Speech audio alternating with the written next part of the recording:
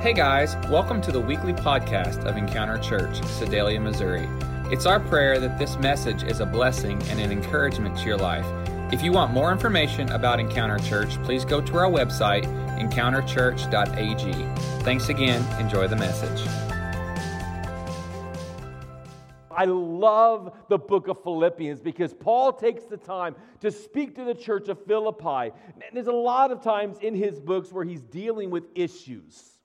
He's dealing with problems. And sure, in the book of Philippians, there are a few of those moments, but the overall thrust, the overall thoughts in the book of Philippians is no matter what you face in life, no matter what you come up against, no matter what you experience, no matter what the enemy throws at you, no matter what, choose joy.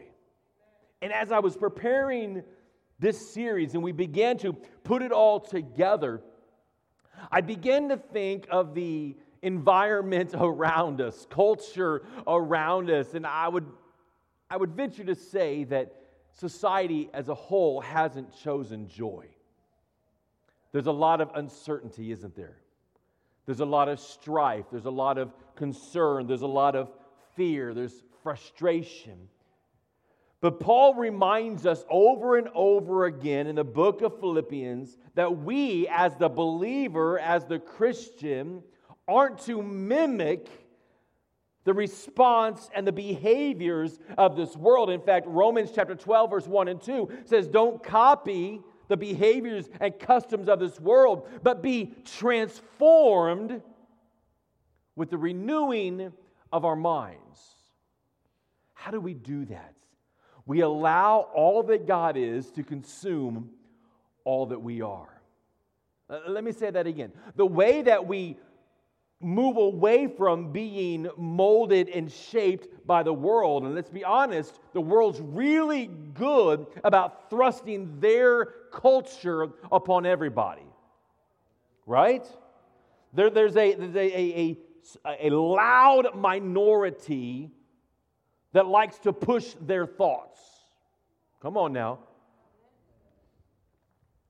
But we, the Christian, we, the believer, we, the follower of Christ, our responsibility is to take upon the very nature of God. How do we take upon the nature of God? We let all that He is consume all that we are, and suddenly we can't help but to allow Him to overflow through us to reach the world around us. So now, no longer is the culture molding and shaping us, come on, somebody, but now we have the opportunity to mold and shape the culture.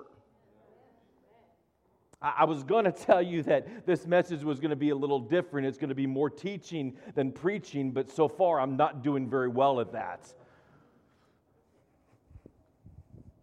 Paul says, even in a time of uncertainty, even when things aren't easy, even when opposition comes your way, he says, let me remind you, let the joy of the Lord be your strength. And we're going to talk about that at the very end of the message. So pin mark that thought, the joy of the Lord be our strength. What does that look like in our lives today? We'll come back to it in about 30 minutes. Let me ask you a question.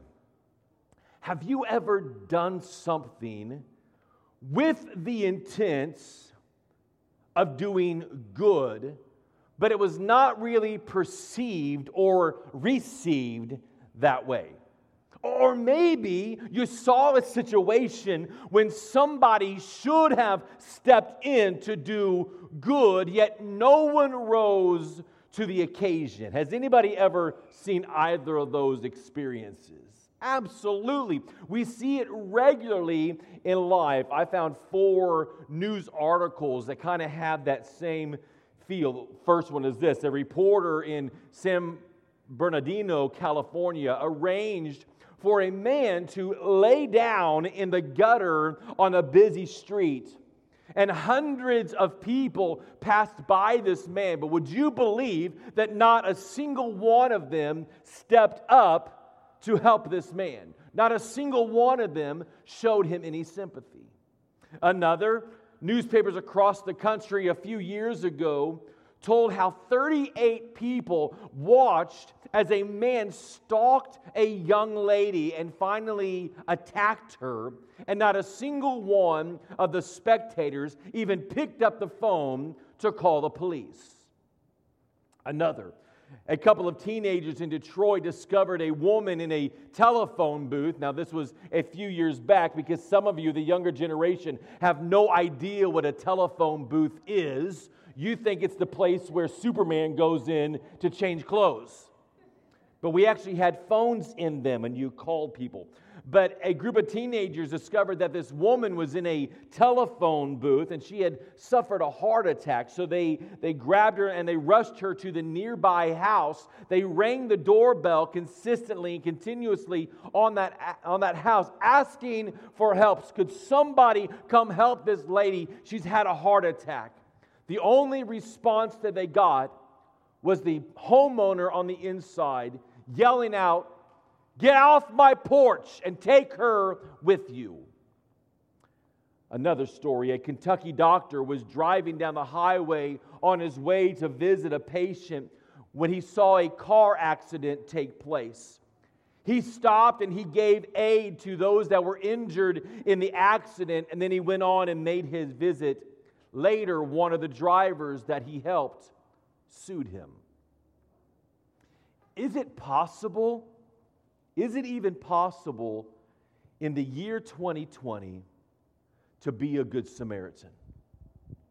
Is it even possible to do what is right? That's what we've been talking about over the last couple of weeks as we look at this idea of allowing our ideas and our thoughts to be transformed to resemble that or display that of Christ. Our text today, Philippians chapter 2, verse 5. And I feel like the last 4 weeks we've heard this scripture over and over. You must have, in fact, would you read that with me this morning? You must have the same attitude that Christ Jesus had. Now, I heard this side pretty excited about this. This side was a little quiet on me this morning. So we're going to give this side just a little more opportunity. It's kind of a high school moment. We've got spirit. Yes, we do. We've got spirit. How about you? Right? So we're going to try this. This side of the room first. Would you say it with me? You must have the same attitude that Christ Jesus had. Now, this side, let's find out how much spirit you have. Are you ready? Here we go. You must have the same attitude that Christ Jesus had. Now, why did I make such a big deal out of this verse? Because this verse shows us everything. That if we will just grab a hold of this idea of who Jesus is, if we will just grab a hold of the heart of God, for God so loved the world that He sent Jesus. Jesus being willing to give His all so that we could have life. Jesus Himself says, just as the Father has sent me, now I am sending you. And here Paul says, you've got to have the same attitude. Wow. Wrap yourself around that just for a moment. If we're really to offer the Great Commission to go into the world and make disciples of sharing the good news of Jesus Christ. And by the way, what is the good news? The good news is this: there is hope. That Jesus offers hope. That we don't have to be spiraling downward. That we don't have to be tripped up moment after moment, but there's freedom in Jesus. Amen? You must have the same attitude that Christ Jesus had. But sadly enough, it's not a new behavior for mankind to be self-centered. We witness it on a daily basis. But the sad reality is Paul struggled to find somebody that cared enough about others that he could send to the church of Philippi. Look at this. One of the saddest scriptures, I believe, in the Bible. Paul says this, I have no one else like Timothy who genuinely cares about your welfare. Boy, that's encouraging to the church of Philippi. Could you imagine if Encounter Church got a letter in the mail tomorrow and Paul sent the letter? It took a while to get here. And Paul sent the letter and we open it up and Paul says, man, I'm so sorry. There is nobody but Timothy that loves you. Now, Paul knew a lot of people. Paul was very influential. Paul had a lot of contacts, right? Surely amongst all the people, surely amongst all the churches, surely amongst all the Christians, there were a handful of people that genuinely loved. But yet Paul says, I've got no one. No one like Timothy who genuinely cares about your welfare. All the others care only for themselves and not for what matters to Jesus Christ. Again, one of the saddest scriptures in the Bible. Out of all of his connections, he can only find one. And I wonder, are we stuck in that same behavior as all the others that Paul referenced? Are we simply concerned about self and not about others? Today I want to talk to you for just a few moments about two very ordinary people that Paul references to give us everyday examples of what it means to truly follow after the very nature of Jesus Christ. Because it would be easy for us to look at this scripture like Philippians chapter 2, verse 5 and go, Pastor, there is no way I can have the same attitude as Jesus Christ. I mean, he was fully God and fully man. I am completely man. Right? And as man, as a human, as a person, I'm faulty at best. In fact, the Bible even tells me I'm going to mess up. So there's no way. Pastor, I can't fulfill this calling or this directive from Paul. It would be easy for us to say, I'm just an average Joe. Yeah, Paul says this. He says that we're to resemble that nature of Jesus Christ. But come on, Paul was the one that Jesus shined the light and blinded him and spoke from the heavens and called him by name. And it's just not me.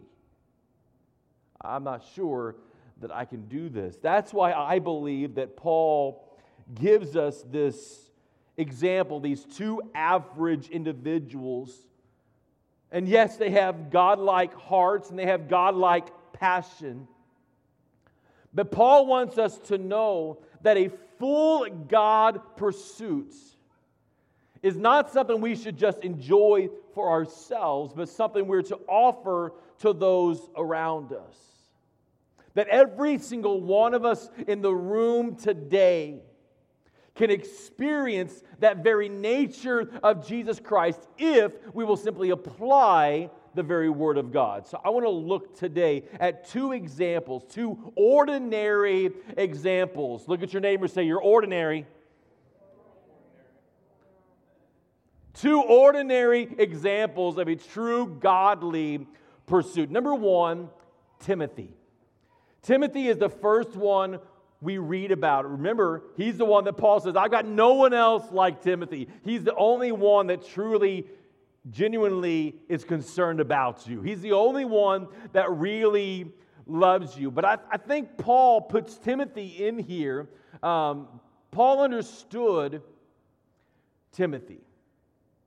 Paul not only believed in Timothy, he spent time investing in Timothy. He trusted Timothy. And it's vital that we as believers, it's vital that we as Christians support one another, that we encourage one another, that we come alongside one another. By the way, did I mention earlier that we have life groups starting next Sunday night?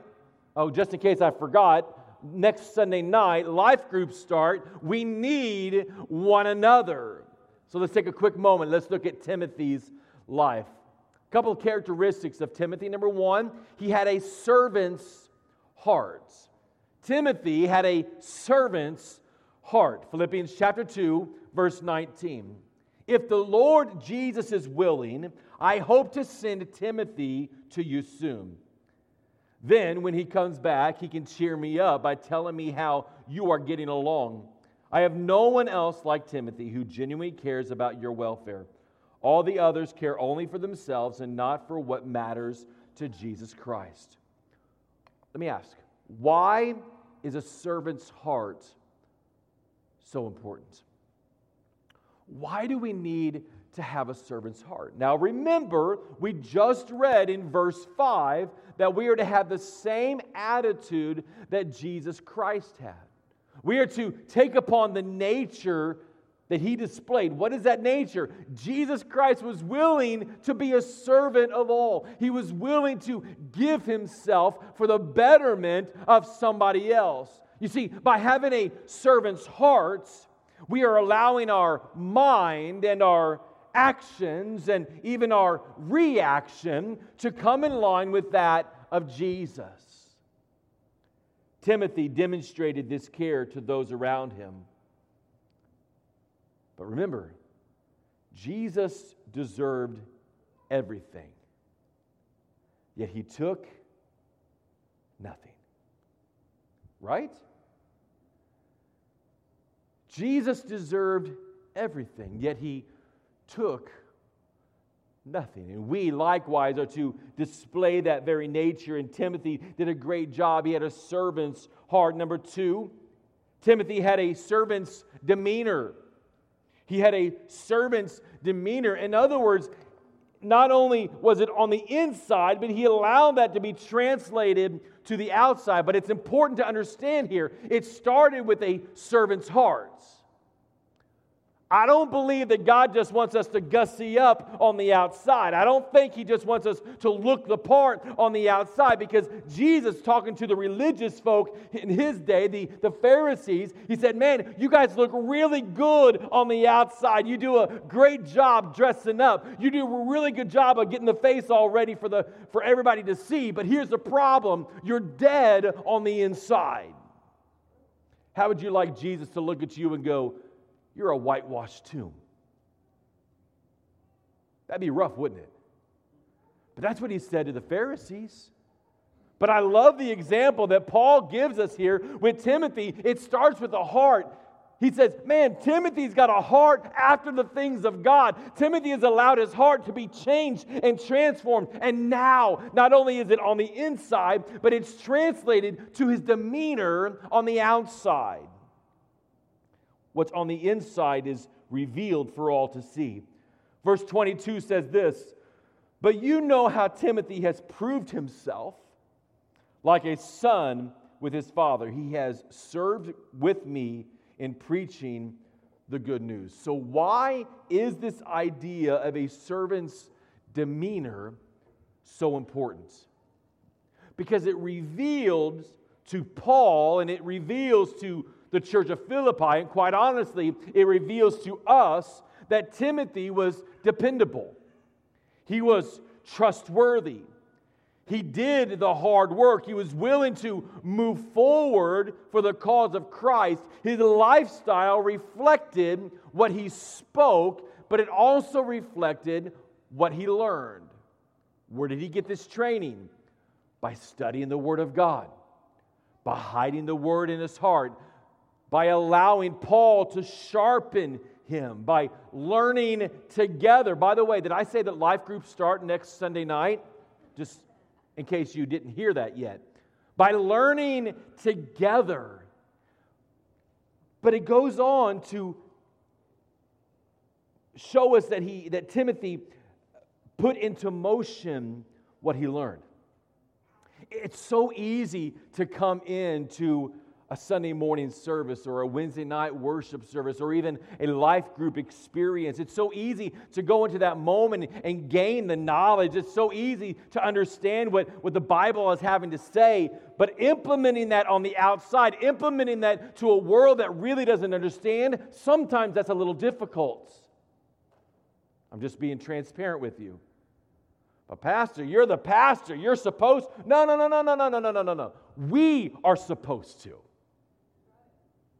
My job is to equip you. Well, where did you get that? The Bible.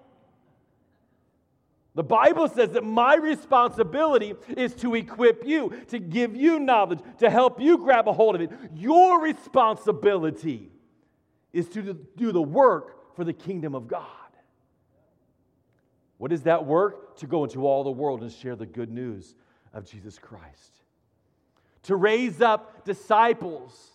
To help others grab a hold of that hope. To help others grab a hold of the love. To help others come to know Jesus Christ as their Lord and Savior. If you've never done it, the greatest moment ever is to stand face to face with somebody and introduce them to Jesus Christ.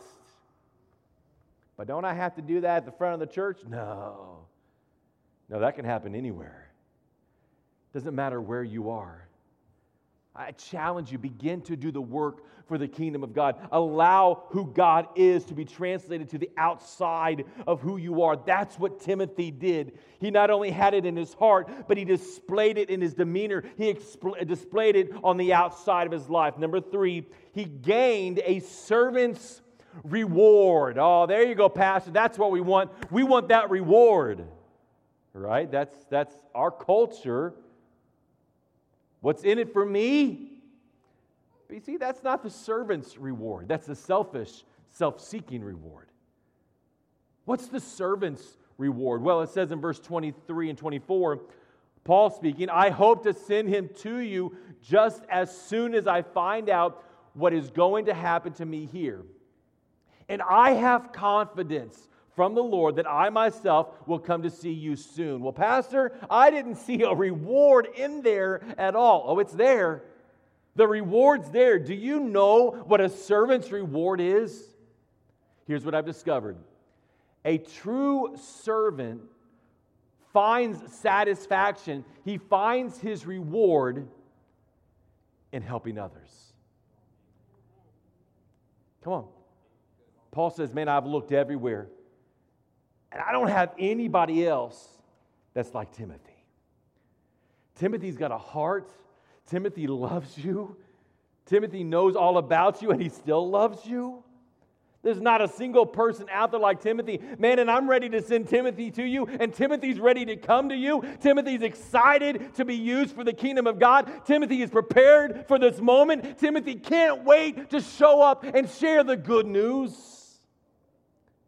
Timothy received a servant's reward. A true servant does not need the approval of those around them, but gives glory and honor where glory and honor is due. Timothy was going to receive his satisfaction by being sent to the church of Philippi. But you see, Paul gives us 2 examples. The first is young Timothy. He had spent a lot of time investing in Timothy. And again, Timothy had a servant's heart. He had a servant's demeanor. He received a servant's reward. But there's a second ordinary individual that Paul begins to talk about. It's Epaphroditus. I think some of you need to have another kid and name him Epaphroditus. There you go. Missionary kids here. Epaphroditus is the name. Let's look at Epaphroditus this morning. Number 1, Epaphroditus was a balanced Christian. A balanced Christian. Philippians chapter 2, verse 25. Meanwhile, I thought I should send Epaphroditus back to you. He's a true brother, co-worker, and fellow soldier. And he was your messenger to help me in my need. My first thought is I look at Epaphroditus and I thought he's no Timothy. because he doesn't love them like Timothy does. But you see, we can all learn something from different people. And I think we can learn something from Epaphroditus. Even though he didn't quite have the heart that Timothy had, Epaphroditus had been there before, but he's ready and willing to go back. And we see that he had a balanced life. Why is that so important? You see, if your life, more specifically your spiritual life, is not in balance, if you haven't done regular checkups and maintenance in your spiritual life, by the way, the Bible says that we are to examine ourselves. We are to do a once-over in our lives. We are to check and make sure that Jesus is there. And if we're not finding Jesus in our life somewhere, guess what? He's missing, right? If we're not balancing our life, if we're not doing those regular checkups, if we're not making sure that our priorities are in the correct order, if we're simply out of balance, there is no way that God can use us the way He desires to use us. How do we get our lives in balance? Spend time in His Word. Spend time in prayer. Spend time allowing other believers to invest in you. By the way, did you know that life groups, well, you got it by now. Spend time investing in other believers.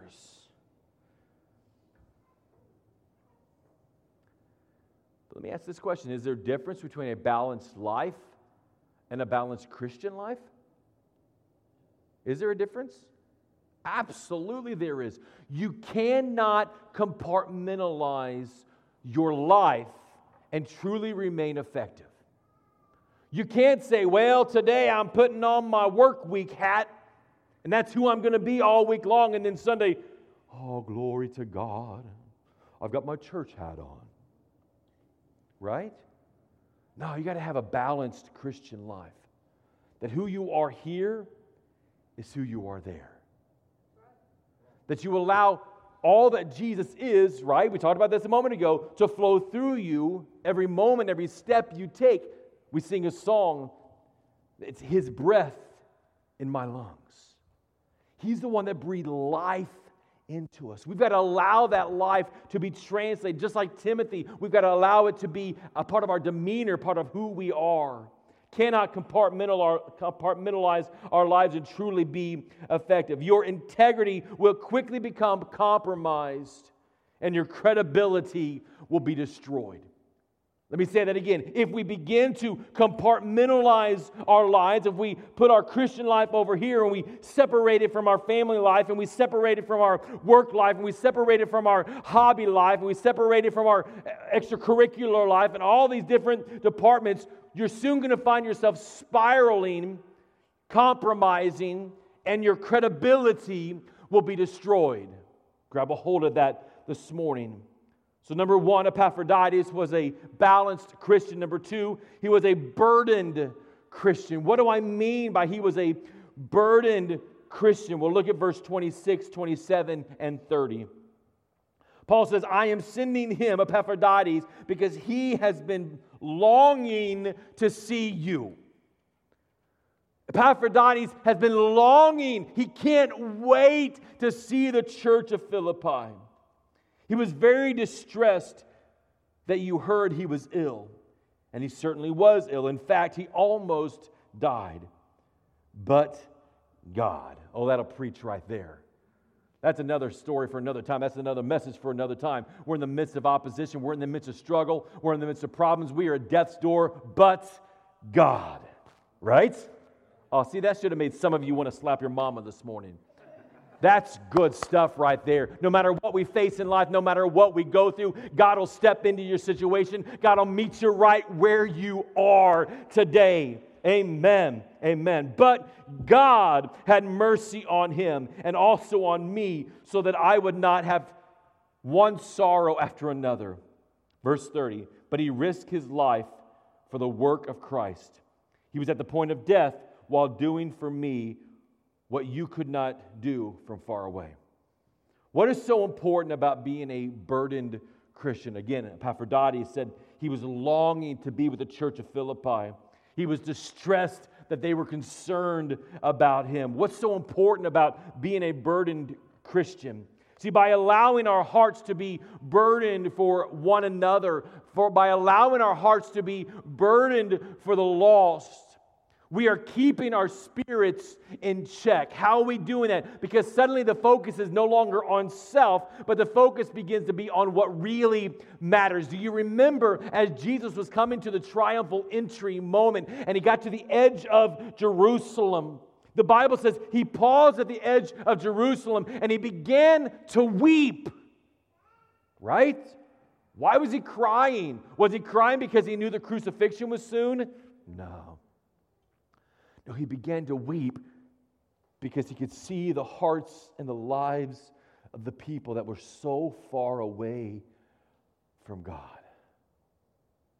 When is the last time that your heart broke for your community? When's the last time that maybe you were pulling into town and you saw the city limit sign? Sedalia, Green Ridge, Windsor, Warsaw, Warrensburg, Nelson, wherever you happen to be from, and you see that city limit sign and you see the number of people in that community. And suddenly you came to realization of the hundreds and thousands of people that were lost without Jesus Christ. Epaphroditus had a burdened heart for the lost. Philippians chapter 2, verse 3 and 4 says, don't be selfish. Don't try to impress others. Be humble, thinking of others as better than yourself. Don't look out only for your own interest, but take an interest in others too. And now in Galatians chapter 6, it says, carry each other's burdens. And in this way, you will fulfill the law of Christ. We've got to carry the burdens of one another. Again, we were not ever designed to be alone. We need one another. And finally, Epaphroditus was a blessed Christian. He was balanced, he was burdened, and now he was blessed. Look what it says in verse 28. So I am all the more anxious to send him back to you. For I know you will be glad to see him, and then I will not be so worried about you. Welcome him in the Lord's love and with great joy, and give him the honor that people like him deserve. For he risked his life for the work of Christ. He was at the point of death while doing for me what you couldn't do from far away. Where did his blessing come from? Did Epaphroditus, did his blessing come from financial gain? Did it come from material items? No. See, the problem with our lives is oftentimes we equate blessing with finance. Or we equate blessing with everything going great. Come on, look at this. Epaphroditus was at death's door just a short time before this. We equate blessing with happiness. But the problem is the word happiness, to me, evokes thoughts of Christmas morning. Everybody gathered around the tree, reading the Christmas story, then diving in to all the gifts, and then sitting around eating homemade donuts. That's happiness. Or maybe it's walking along the beach, picking up seashells. Maybe it's out by the campfire, listening to the crackle of the fire, or sitting on the back porch, drinking your cup of coffee in the brisk, cool morning. Maybe for you, happiness is that moment that you get a call from your boss and you're getting that financial bonus that you weren't really expecting. You see, we all want to be happy. Many times we'll go to almost any extent to achieve real happiness. But what happens? What happens when the toys begin to rust? when loved ones pass away, when the party is over, and the sun goes down, then where do we turn? Our happiness oftentimes flees, and despair, discouragement, doubt set in. We read stories and it ends with this, and they lived happily ever after. With that, what comes to mind? A fairy tale. Why? Because there's a huge difference between happiness and joy. See, Paul's not really talking about happiness in this moment. In chapter 4, verse 4, he makes this statement: always be full of joy. But he doesn't stop there. He goes on to use 3 more words. In the Lord. Always be full of joy in the Lord. Those 3 little words, they change everything. See, we're not required as believers to put on a false mask, but Paul's instructing us here to grab a hold of the joy of the Lord. That's where Epaphroditus found his blessing. So in contrast to happiness stands joy. It's running deeper and stronger. Joy is the quiet, confident assurance of God's love and God's work in our lives, and He is with us no matter what. And here's the good news: you don't have to be a superhero. That's good news. See, Paul used 2 ordinary people, Timothy and Epaphroditus, ordinary guys.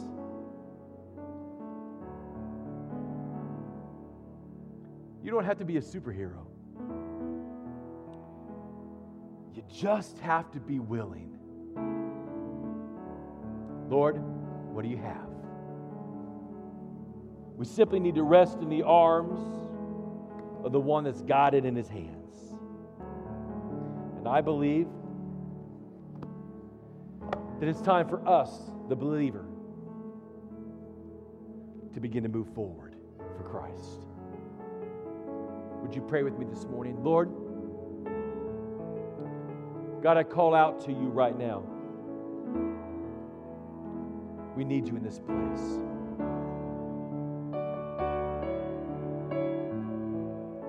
God, we can't do all of this by ourselves. We need your help. Would you help us, God, to have a servant's heart? Would you help us to allow that to translate to the outside of who we are? Would you help us to resemble you? Help us to be balanced in all that we do, all that we say. We need you right now. Church, with your heads bowed and your eyes closed, I've got to ask, you're here this morning and you say, Pastor, I don't have Jesus in my life. I haven't asked him to come in and forgive me of my sin. If you're here today and that's you, maybe you prayed the prayer earlier in the service for the very first time. I want to encourage you this morning. I've got some information I want to give you on the onset of things. But if that's you in this moment, you haven't prayed that prayer, or you need to return back to God, would you raise your hand today? Would you let me pray with you? All across the house. My second question is this. You're here today. You're watching online right now. And you say, Pastor, I want to be used for the kingdom of God. I want to be more like Jesus, but I need his help. If that's you, would you raise your hand? Yeah, I've got hands going up all over. Let me pray with you today. Would you stand with me all across the house? Lord, right now, God, I pray right now for every person, every individual, every life, every man, woman, boy, and girl in this room or watching online right now. God, I ask that you will step in, Lord, that you will help us. Lord, help us to be your examples. Help us to be your hands, your feet, your voice to a world that's so broken, that's so lost, that's so separated from you. Lord, I pray right now for an outpouring of your Spirit, an outpouring of your strength and encouragement, God, upon each and every person in this room right now. Lord, for every person that's watching online, God, would you help us right now, Lord, not to be satisfied with where we are, but, Lord, desire to long to be more like you, to do what you've called us to do. We need you, God, and we thank you. In Jesus' name we pray. Amen.